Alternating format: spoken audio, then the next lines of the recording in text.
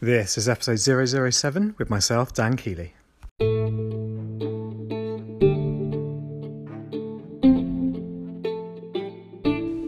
This is the Are We OK UK podcast, the podcast on a mission to empower the UK to speak up when we're suffering so that together we can show future generations how it's done.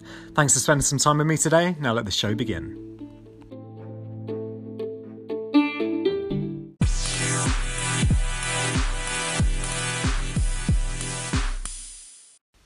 What's up, Dream Team? How are we doing? Happy December. We've got a lot to pack in between now and the end of the year, so I'm just going to dive straight into this one. This is the full live recording from the 2018 Healthcare Support Workers Conference at the Royal Derby and Burton Teaching Hospitals NHS Foundation Trust. Boom, nailed it. It was an awesome opportunity to head back up there. It's actually the second time that we've spoken up in Derby now, and it was an amazing opportunity to update everybody on what we're up to with Are We OK UK, and to really get across that message that we're stronger together in our teams if we do learn to speak up to the people to the left and right of us in the workplace when we're struggling, and that can only filter down to those we're trying to serve, particularly so if you're an absolute rock star working in the NHS. So let's just jump straight in, guys. I hope you enjoy it. Let's do it.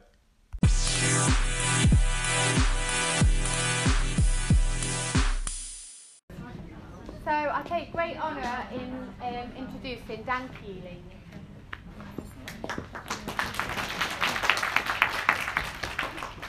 Hi everybody, how are we feeling? Good, excellent, good. Well, thanks so much for welcoming back to Derby Faye. It's not just the Derby NHS Trust anymore, is it? We've expanded. Yeah, University Hospital, Derby and Burton. Amazing. So yeah, I think we're back here in April, so it's awesome to see 200 new friendly faces, and yeah, it's just a real privilege to be back up here. But before we dive in, I just want to acknowledge every single one of you in this room. To me, you're absolute rock stars. My wife, Georgie, is an ITU nurse. So I think, along with Caroline, I think you should all applaud the person to the left and right of you.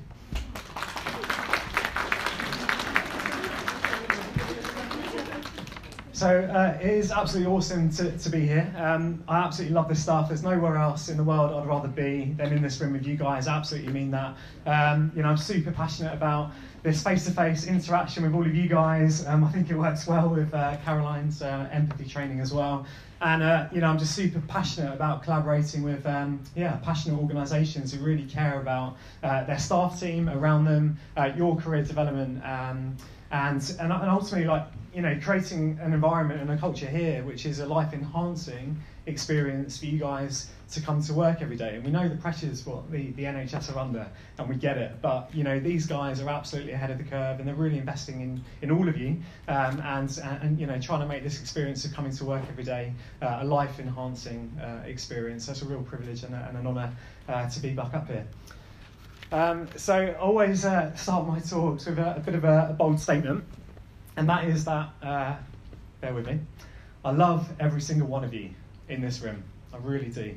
And the reason I say that is because it's my heartfelt belief that every single one of us is suffering or struggling with something at any given moment. And it doesn't matter whether you're Theresa May, Beyonce, Captain Poldark. It doesn't matter who you are. I think we've all got something going on at any given moment. I really do believe that.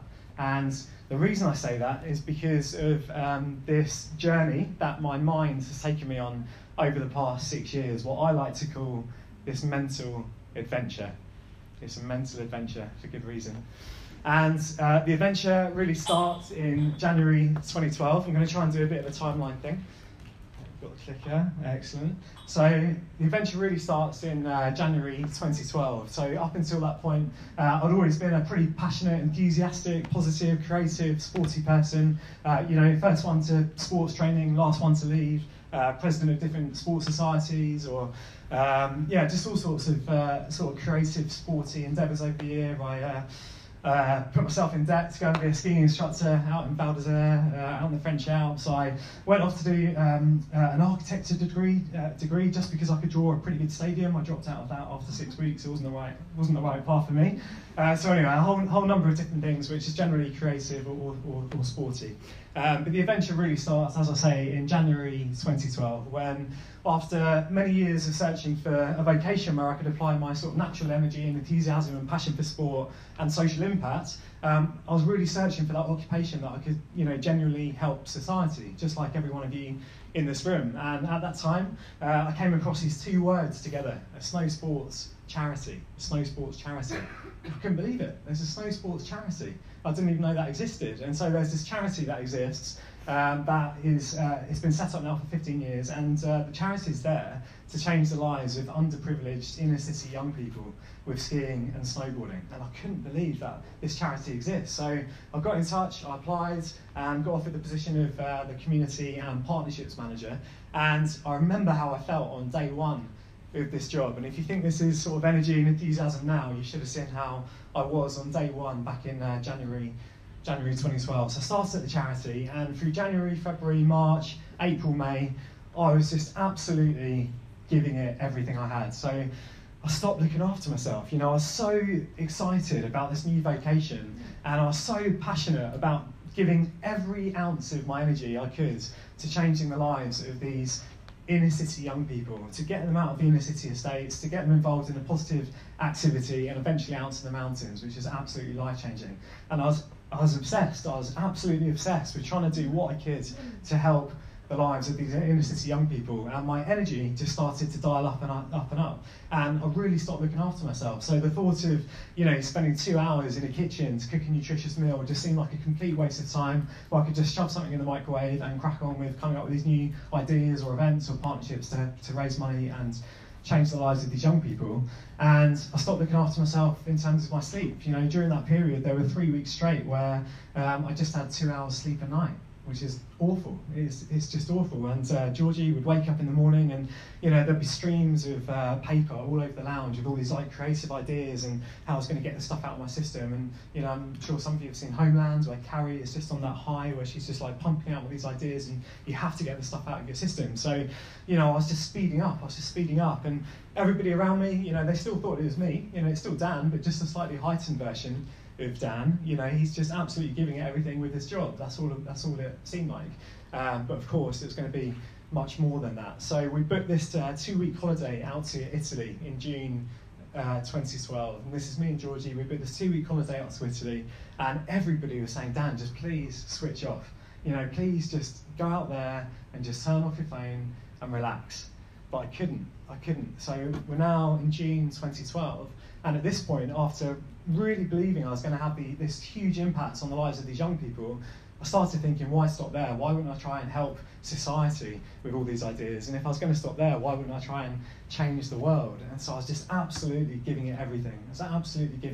Everybody's telling me to slow down and switch off, but I couldn't. And using the analogy of a Formula One car, my foot was firmly planted on the accelerator, and I just stopped listening to the people around me, and I was just going at 200 miles an hour, and things were going to get pretty catastrophic, as you can imagine. So we're flying out to Italy, and I can remember even on the plane, there was these a tech-savvy couple sitting next to me. And so when we got to the airport and people are picking up their bags, and Georgie goes off to the loo, I'm going up to them. I don't know these people. Going up to them, it's like, I'm going to need you guys on my team. I'm the next Steve Jobs. I'm going to need you guys on my team. And I'm going up to people, random people in airports, saying, you look pretty savvy. I'm going to need you on my team. Just keep an eye out for me. And they're like, how do we keep in touch? And I was like, don't worry, you'll see. And it was crazy. It was crazy. I was starting to lose my sanity. So we're out of this hotel, this rustic, half-developed hotel, and my mood and these beliefs was dialing up and up to another level. And I started believing with every atom of my being that I was the chosen one. I believed I was the chosen one. So I went from Steve Jobs, Mark Zuckerberg, the chosen one. I genuinely believed it. I believed I was this messenger that was put on the planet to ease as much of the world's suffering as I possibly could. And I remember, one night, first couple of nights we were there, I just didn't sleep. I I believed I'd written a New Age Bible fit for 2012 at the time by stripping down this book about Apple success. It's like, why can't this be applied to society? So I believed I'd written a New Age Bible. Again, when Georgie was down by the pool, I was going up to the hotel family and saying, you know, I want to invest in your hotel, I want to develop this hotel. And at one point, I got my credit card out with money I didn't have to buy a bottle of wine for every single room in the hotel with money I didn't have, and I just wanted to give it all away. You can imagine some of the smiles down at breakfast the next day. So you know that was a small benefit. It was obviously pretty alarming for Georgie at the time, and so she calls her mother and my mother to fly out to be with us because it was evident that something is really severely wrong here, and it does get a bit emotional. Something's severely wrong. So my mum's in Portugal at the time, so Georgie liaises with my mum, and she makes arrangements to fly up from Portugal to come and be with us in northern Italy. Georgie's mum, Nikki, makes arrangements to fly up from the UK to join us in southern Italy. And the family at the hotel were just absolutely amazing. They were just amazing. And they just mentioned to Georgie that there was a psychiatric ward about an hour's drive away. And it was obviously the safest place to get me to at that time. So we pack up the Fiat 500 that we had on hire. Obviously, it's obviously going to be a Fiat 500, isn't it? So we pack up the car. And I was the only one insured on the car, but we still deemed it safe enough. So I was prepared at this point to go along with anything, as long as it didn't get in my way of trying to change the world. I was happy to go along with anything, as long as it didn't get in my way of trying to ease as much of the world's suffering as I possibly could in the most impactful way possible that I could think of in these moments. So we're driving over to this psychiatric hospital. Like I said, it's about an hour away. And, it's sort of 3-4 o'clock in the afternoon, and we're driving over there. And at this point, it was evident that this was just getting too dangerous. So, we pull over on the hard shoulder, and I stripped down to my khaki shorts. I scrambled out the car and, stripped down to just my khaki shorts. And, at this point, I was searching for this point of singularity, this answer that was going to ease all the world's suffering. And at that point, it was this core belief that if we all learn to slow down and follow our hearts, that is a fast track ticket to ease so much of the world's suffering. So we're on the hard shoulder. I'm stripped down to my khaki shorts. I start walking down the hard shoulder of this motorway in Italy, and then I start running down the hard shoulder of this motorway in Italy. And I start putting my hands up to stop the traffic. And so I stepped into the middle lane, the slow lane of the motorway, and started putting my hands up to back up the traffic, and then the middle lane, and then the fast lane. So there I was, stood in the middle of this major motorway in northern Italy, pretty much at rush hour, stood in the middle of this motorway with my arms outstretched, and I was like, we've done it. We've done it. This is the reset button. This is the start of easing all of the world's suffering and changing the tide. And I can still picture the face, of this first car. If you lined up 2,000 cars in a car park, I can still pick out the face with this guy at the front in his little red Fiat Panda looking at me. He's like, what the hell are you doing? What are you doing? Who is this guy sitting on this motorway? And of course, I'd lost my sanity. And I was like, slow down, one at a time. Why don't you go? Slow down, follow your heart, one at a time. It was almost like Red Bull was pumping through my body, and I would not evangelise any of this or anybody who's trying to strive to get to this point, because obviously it was going to be catastrophic. It is not sustainable, and what was to come was to, it just wasn't going to end well. So the best visual representation I could show you guys to demonstrate what it felt like in that moment and how devastating things were about to become, I couldn't think of a better way to show you how far over the line my mental health was, and what happens when we stop listening to the people around us.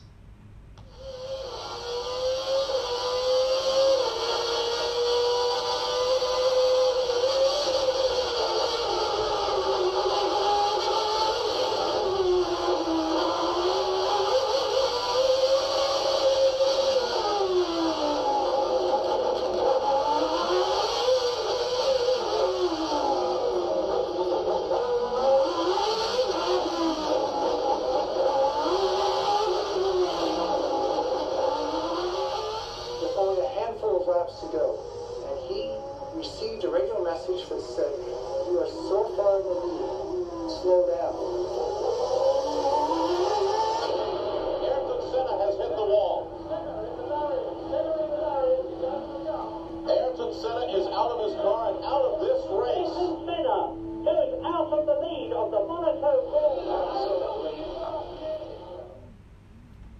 Oh, yeah, it's powerful. I only started using that video last week in my talks, and it still chokes me up every time I look at it. So obviously this was never going to end well, and my version of hitting the barriers was shortly after, where the ambulance team turned up and the police officers, and I wasn't arrested, but in fact it was the opposite of being arrested. I was trying to convince them that they were going to be my head of security and my chief medical officers, and we were going to set up our headquarters at the Colosseum. But yeah, they quickly got the picture. So we're strapped down in the back of an ambulance, we're fast tracked to the hospital, I get locked in a room and strapped down to a bed, and they just start pumping me full of drugs. They absolutely just start pumping me full of drugs, just to make me slow down and eat and sleep, and slow down and eat and sleep, and slow down and eat and sleep. And it was just a really confusing couple of weeks out there. It was 2.5 weeks, and I was waking up and I'd be starving hungry, and the first thing, I'd be angry if I wasn't eating, so I'd wake up after 14, 15 hours of sleep, wake up, be starving hungry, wafting down this food, and then I was getting a bit agitated, because I was like, why are we here? Why aren't we at the Colosseum? And why is Georgie's mum here? And I just couldn't join the dots, and it was almost like my chassis was completely broken, my gearbox was broken, my mind was broken, and it was just a completely confusing 2.5 weeks. It was just this weird space I was in. Being in any psychiatric ward is not a nice place to be, especially when 75% of the people out there only spoke Italian as well. It was a really confusing time, but obviously I was so fortunate to have Georgie and my family with me.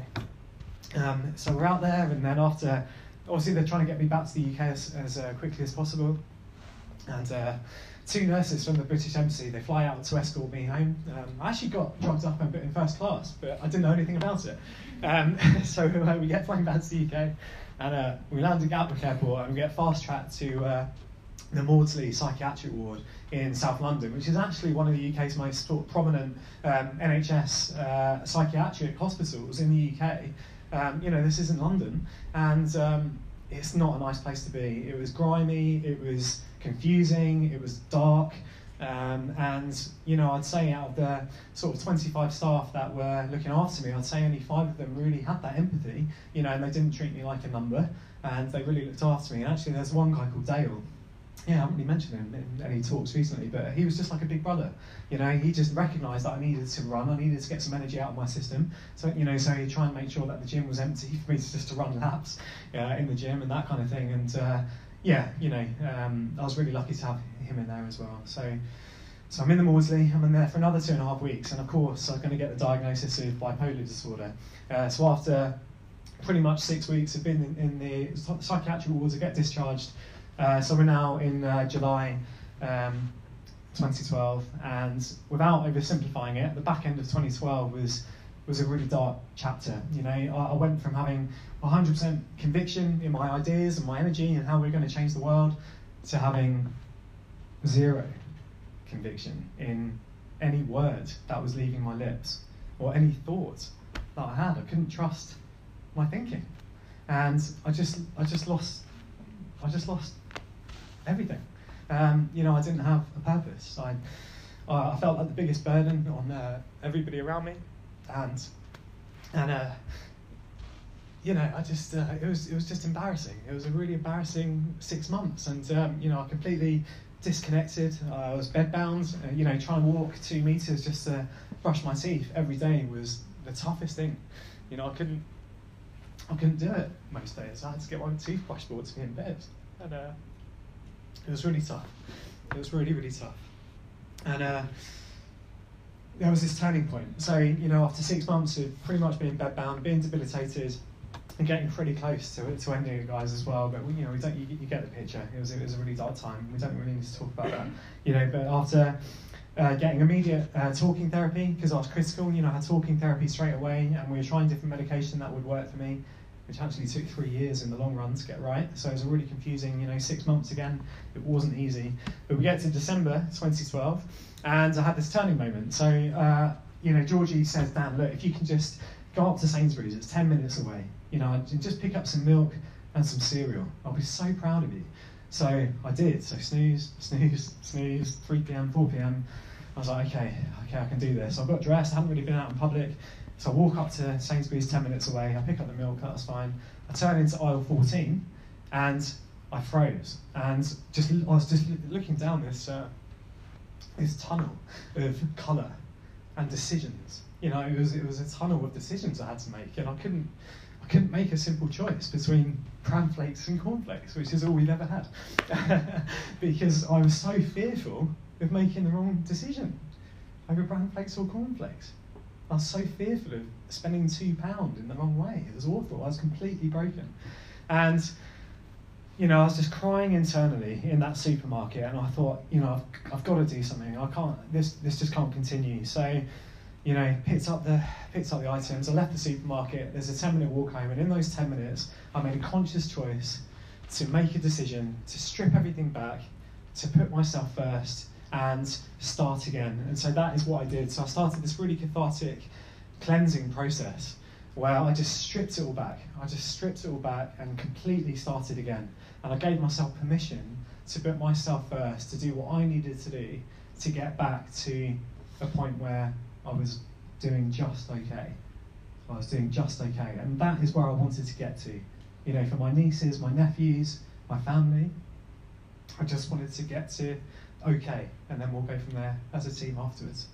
And I just started decluttering, you know, so I started decluttering all my sort of physical possessions that weren't either adding value or were aesthetic, you know, so everything that was left in our little apartment was either beautiful or useful, you know, so everything was really intentional about what I had in the space around me. So I created a much quieter space to recover in. I started taking it down to a really low level. You know, I decluttered all the apps on my phone, every email in my inbox that I didn't know who it's from, and unsubscribing to things.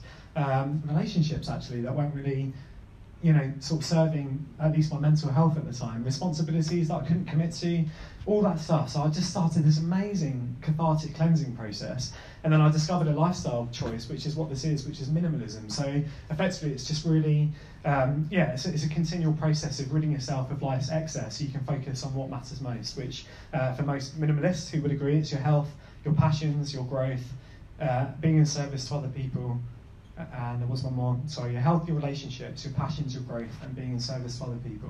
But number one, your health, your mental health, because if you haven't got that, you can't do all the rest of the stuff.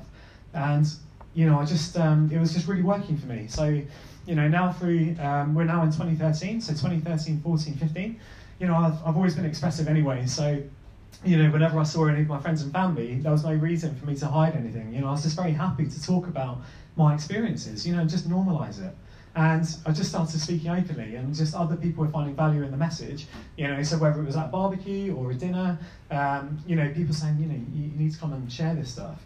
And I was more than happy to, because of the tears and the hugs and everything else afterwards, every time I did. So, you know, I just started speaking on different platforms and festivals and events, and, you know, I was just really, really fortunate to get a number of people that, you know, really valued or supported me to get this message out there. And so I think the thing that, you know, effectively that's why I'm here on this stage now, is that started that journey of just speaking openly about my experiences, and three amazing things started to happen. Like every time I shared my story, I felt lighter. Every time I shared my story, I felt lighter, and it is happening right now, talking these words to you guys. The second thing is that I started building an even greater support network around me, you know, what I call my dream team. So I've got so many people who will have my back, you know, if they think I'm going too fast again, or even going the other way.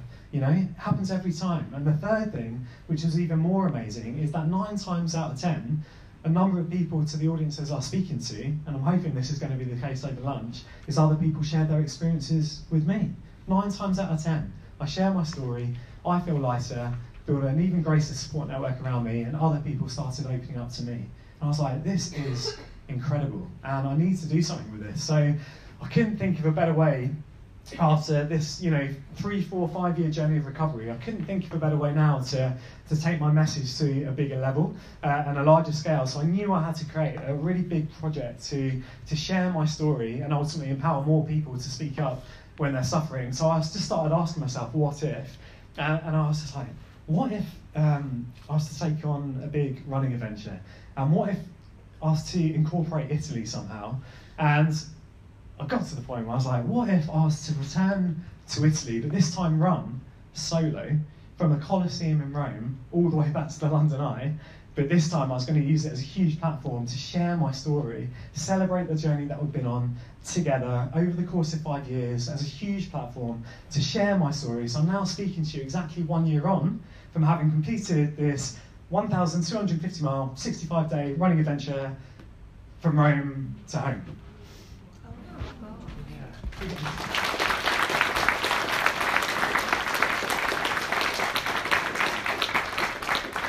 Oh, thank you. So I've got a couple of videos to play you guys, and they do need to come with a bit of a pre-warning. The second video is the one we all want to see, which is the 5-minute highlight reel.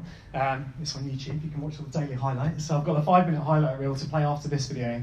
But I just want to brace you guys for this first one. Caroline's looking at me because she's seen it before. It's pretty raw, it's pretty emotional, and the reason I feel it's really important to play this first video is because you saw how Ayrton Senna was driving when he was over the limit. This was me over the limit. So after starting the adventure on the 25th of August, those first 2 weeks were incredible. You know, the whole adventure was coming to life with more colour and magic and bliss than I ever could have dreamed of. You know, the generosity of people. You know, I was just feeling stronger every day. You know, I'd really done my homework. The kit was really working for me. It was stunning. It was stunning. So every day, you know, I'm feeling stronger and stronger and stronger. And it got to day 16, and I woke up. You know, I was posting these daily videos, and I woke up on day 16, and I had 5 separate messages from 5 different people saying, Dan, I'm really worried about you. Your video last night just didn't make any sense. You were talking way too fast. The edit was really fast. You know, we just couldn't make any sense of the video you shared last night. We think you're hypermanic. So this isn't full-scale mania, but you know, if you think of me having 7 gears, this was me in 6th gear, and I was right on the edge. I was right on the edge. And this first video just really captures what it was like to be in a hypermanic episode. So just brace yourself, it's pretty emotional. Look out for the guy with the umbrella at the end. It makes me laugh every time. And then we'll go straight into the highlight reel of Rome to Home. Enjoy.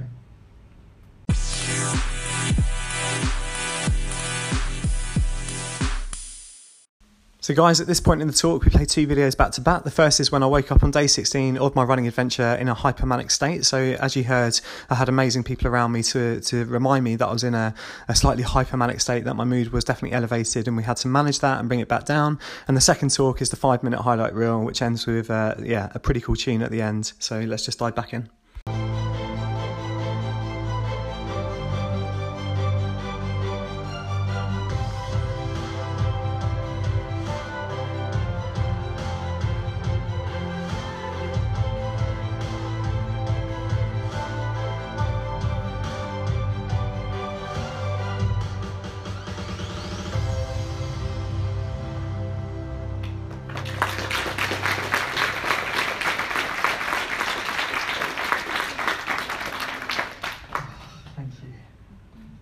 I always forget I've got a second half of my talk to give every time I watch that video.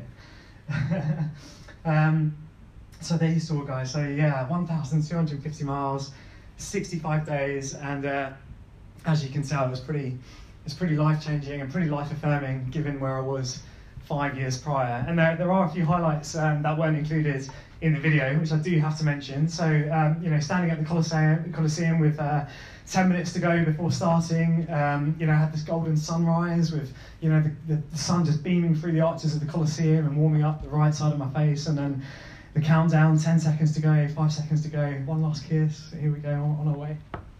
And then I was loosely following this religious pilgrimage path, so I was staying in all these different convents and all these different places. So when I got to Siena, after I think it was like 10 days or something, you always make a donation to stay in these places, but on the way out, this chief nun grabbed my arm and like just slipped me €20. She kind of refunded me towards the success of the adventure. And then 2 nights later, I arrived in a town, and my guidebook lied to me. There wasn't any accommodation anymore, and I was prepared to spend 40, 50 quid to stay in a place. And so I was like, do you know what? It's a dry night. It's fine. Let's just see what we can find. I had a small bivvy bag with me, so I head towards Chiltern, continue up the path, saw these stables down the end of a lane. I was like, yeah, it looks perfect. So I went down there, head torch off, look around, really great night's sleep, lying on this hay, and woke up the next morning. I thought I'd get up at 5, get going, you know, not to disturb anybody. And I saw this tractor coming down towards me, and I swear I saw a shotgun in the back of his trailer. I can't be sure, but he starts walking towards me with his arms out. I'm like, no, it's fine, it's fine. I've got my translated text out to explain what I was doing, and then he paid me 30 euros towards the adventure. So I saved 50 euros, got paid 30. So that was awesome. Getting to the Alps, you know, I love the mountains. So 2.5 days up, 2.5 days down. That was amazing. Downloading the Queen playlist at exactly the same day when my friends reminded me that Freddie Mercury spent a lot of his life in Montreux on Lake Geneva. So I had 28 miles to have sunset with Freddie Mercury at the larger-than-life statue in Montreux. Climbing out of Switzerland. France was just a bit of a blur until we got near Paris. So I just clocked over 1,000 miles, recorded this Forrest Gump video. Again, it's all on YouTube. And I had the shout out from my brother. So my brother is a Red Arrows pilot, so he's Red 2 at the time. And so I get this video message. I wake up having just clocked over 1,000 miles. I had this video message from Red 1 and all the team saying, we've just finished our tour in the Middle East. We're in southern Germany. We want to give Red 2's little brother a bit of a nod. Well done, Dan. We'll see you when you get back in the UK. So I messaged my brother. I was like, you're in southern Italy, having a day's rest before flying back to the UK. I'm near Paris. You must be flying over me somewhere. And he's like, bro, if you can get 2 miles of where you are now, the 226 on the button, and just look up, we'll see what we can do. And I was expecting one little flash of white smoke. I had 9 streams of white smoke above me. You couldn't have written it. I had my own freaking flyover. Who gets that unless you're the Queen? You just couldn't have written it. You couldn't have written it. And it wouldn't have worked on any other day. It was unbelievable. And then got to the channel. My sister got up at 2:30 in the morning to cross the channel to wait for me at Dieppe to go back over the channel. Like, bless her, it was awesome. And then the 5 days leading up to the London Eye, I called it the home leg, and it was amazing. And then you saw the welcome at the London Eye, and it was just this celebration, you know, of the journey that we've been on together. That's why I always say we. It was a collective effort, and I couldn't have done it without all those people in that photo. Oh gosh, got the rest of my talk to give, haven't I? So I finished the adventure a year ago. On the 28th of October last year, I finished the adventure pretty much a year ago, as we are now. And you know, my beliefs and my motivation has gone up to a whole nother level. But don't worry, my energy is in check. And you know, I've just been completely reaffirmed over the past 12 months, just how much I believe that everybody is struggling, but also just the scale of the issue. And you know, it's absolutely vast. And you know, there are just so many people still across our society, me included, this year, that are just suffering in silence. And it's not easy, is it? Speaking up about the stuff that's going on inside, it's not easy. And you know, I've got to mention the stat, but you know, in 2017, there were 5,821 people that took their life last year, registered. So 5,281 people are no longer with us, having taken their lives in 2017. So on average, you know, every 2 hours, somebody won't be here anymore tonight. 12 men who woke up this morning won't be with us this evening. And you know, for me, I've really been paying attention over the past 6 years as to what I think, at least, this boils down to. And I think it comes down to 3 core things. And that is that for those of us that struggle, right now, me included, probably some of you guys in this room, the 66.6 million people across the UK, 66.6 or 6.6? It's one of those two. I think it's 6.6. I think it's 6.6. I'll have to check that one. But, you know, again, I think everybody out there is struggling with something, and I think it boils down to three key things, which is either they didn't have the courage to speak up when they're suffering, which is the hardest thing, the support around them, or the safe space to do so. So it's the courage, the support, and the safe space to speak up when we're suffering. And the amazing thing is that there's been a huge national response. You know, on a national level, there's the Heads Together campaign, so all the royals are getting behind the national conversation. The first generation of the royal family are getting behind the national mental health conversation, and they're absolutely smashing it. The Heads Together campaign is absolutely smashing it. We're going to have compulsory mental health education in schools as of next year, which is long overdue. So we're starting at a young age, absolutely awesome. A couple of weeks ago, the Campaign Against Living Miserably, an amazing charity, they were spearheading the conversation with government to have our first Minister for Suicide Prevention, which we now have, and she's off to a flying start. And there are so many organisations popping up to provide solutions, to empower workplaces, the community, kids to speak up about what they're going through. And a really great resource for some of your leadership team will be the Minds at Work movement as well. So with the Heads Together stuff, Minister for Suicide Prevention, compulsory mental health education, and the Minds at Work stuff, there is so much positive stuff happening out there. And you know, for me personally, this is getting far bigger than just me sharing my story now. So I've personally launched a new social enterprise, which you guys can check in on at any point. It's called Are We OK UK?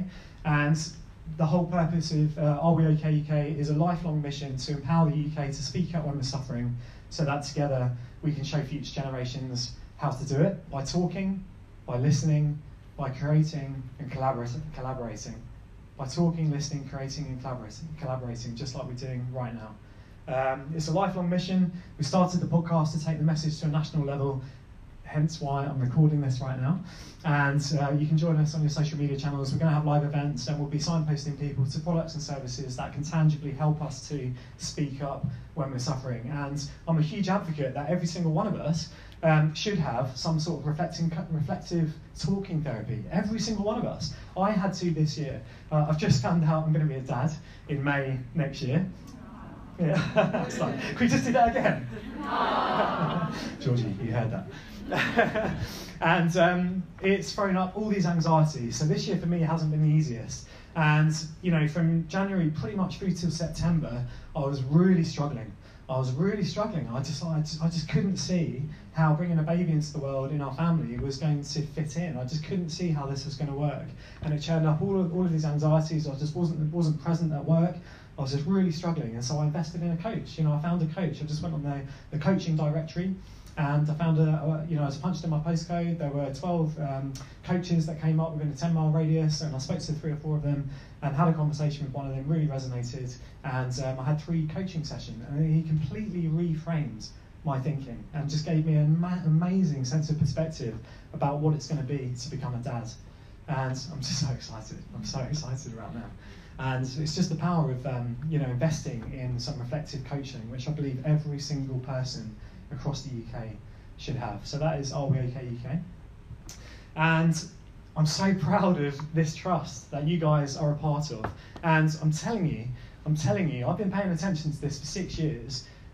The trust that you guys are employed by are the trailblazers. They are absolutely at the front of this movement. You know, the tide is turning with the stats, and you know, mental health in general across the UK.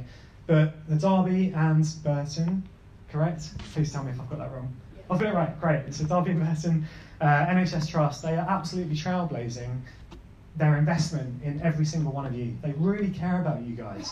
They care about your career development. They absolutely care about the local community that you guys are serving. And you're in great hands. You really, really are. You're in great hands. And how I look at things is that, you know, in terms of the courage, we're going to have to find that in ourselves. But I'm hoping that I can play my part to help you guys going forward for the rest of my life with Are We OK UK. That is the home of giving people and empowering people with the courage to speak up when they're suffering. But we do have to find it ourselves, and we have to take it upon ourselves to get that bit of strength when we can. And the great thing in terms of that is that you've got wonderful people around you. There are 199-ish other people around you right now who can support you with that. And you know, I know that this trust are absolutely creating an environment, a life-enhancing place for you to come to work every day, where they can at least provide the support and the safe space for you guys to speak up about what you're going through. However, that said, it's not easy, is it? You know, to speak to your seniors to say I'm really struggling right now. You know, I've got this thing going on at home. I've got this thing going on with my family. You know, I've got low confidence. My mood's just dropped. All that stuff is really hard to vocalise, especially to our seniors. And they probably find exactly the same, and it just goes up and up and up and up all the way to the top. And so what I would suggest to any person who is struggling out there, and I say this to my friends and family as well, is that the workplaces do provide an amazing arena where we can speak out to the person to the left and right of us. And you've already given that person a round of applause at the start of this talk. Every single person in this room really cares. Your empathy is already there, and it's just been topped up by Caroline, sorry. No, it's Caroline, I've got it right. Caroline's talk a minute ago. So, you know, you guys are some of the most empathetic people in the UK, so use that. And remember that the people to the left and right of you care about you also. And if you ever feel like you're burdening somebody else, you're not at all. You know, flip it. And wouldn't it be a real privilege, actually, if you came into work tomorrow and one of your colleagues came up to you and just said, Lucy, Dan, whatever, can we just take a lunch? Can we just go and grab 10 minutes in the corridor? We'll go and get some breath of fresh air at lunch, and just say, look, I've got this thing going on. Do you mind if we just talk about it? And we get it out of our system, we vocalise what's going on, and it's all because we want to bring the best versions of ourselves to work. But how privileged would you feel if your colleague came up to you and expressed that they were struggling, and you just used all that empathy, and you just listened, and you didn't try to fix them, you just listened to them, you'd be a great friend, you create a safe space for them to speak up about what they're going through, you make it confidential, and that is the point, guys. We are not your suicide prevention team. We're healthcare support workers. I'm a speaker. You know, Caroline's a trainer. You know, we're not the ones who are there to fix people if they've got something severe going on with their mental health. We just need to be a great friend. And 9 times out of 10, people just want to be heard. And they want to be seen. And that is it. That is it. And so if we can find the courage collectively and create the support network around us and the safe space, which is exactly what your leadership team are doing right here today, I think we're heading for a really, really beautiful horizon in years to come with a zero suicide culture, one where everybody feels empowered to speak up about what they're going through, and every single person across the UK has the courage, the support, and the safe space to speak up about whatever we're going through. And if we get it right, it's only going to resonate with those that you're serving up here in Derby. So guys, that is me. I'm hanging around for lunch. I can't wait for the suicide prevention session after lunch as well. I absolutely can't wait for that. Thank you all so much. And as always, if there's one thing to sign off on, it's this, is that we are all suffering with something. So let's talk about it, and let's show future generations how it's done.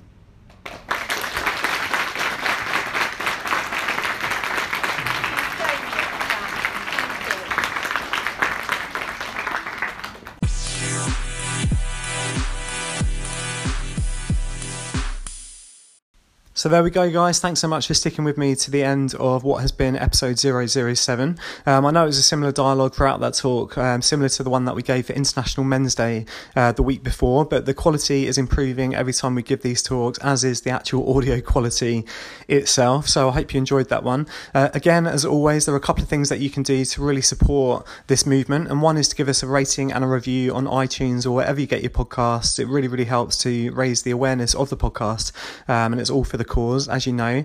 And as always, if this episode resonated with you and you know somebody out there who could benefit from a little bit of a boost right now, particularly so as we are in the thick of the winter season with these dark nights, if you know somebody that is suffering out there right now, it would be absolutely amazing if you could share either this episode or episode 001 so that they can click in at the start of this adventure that we started together, and then they can catch up from there. Guys, that has been episode 007. I love you all. Shake and bake.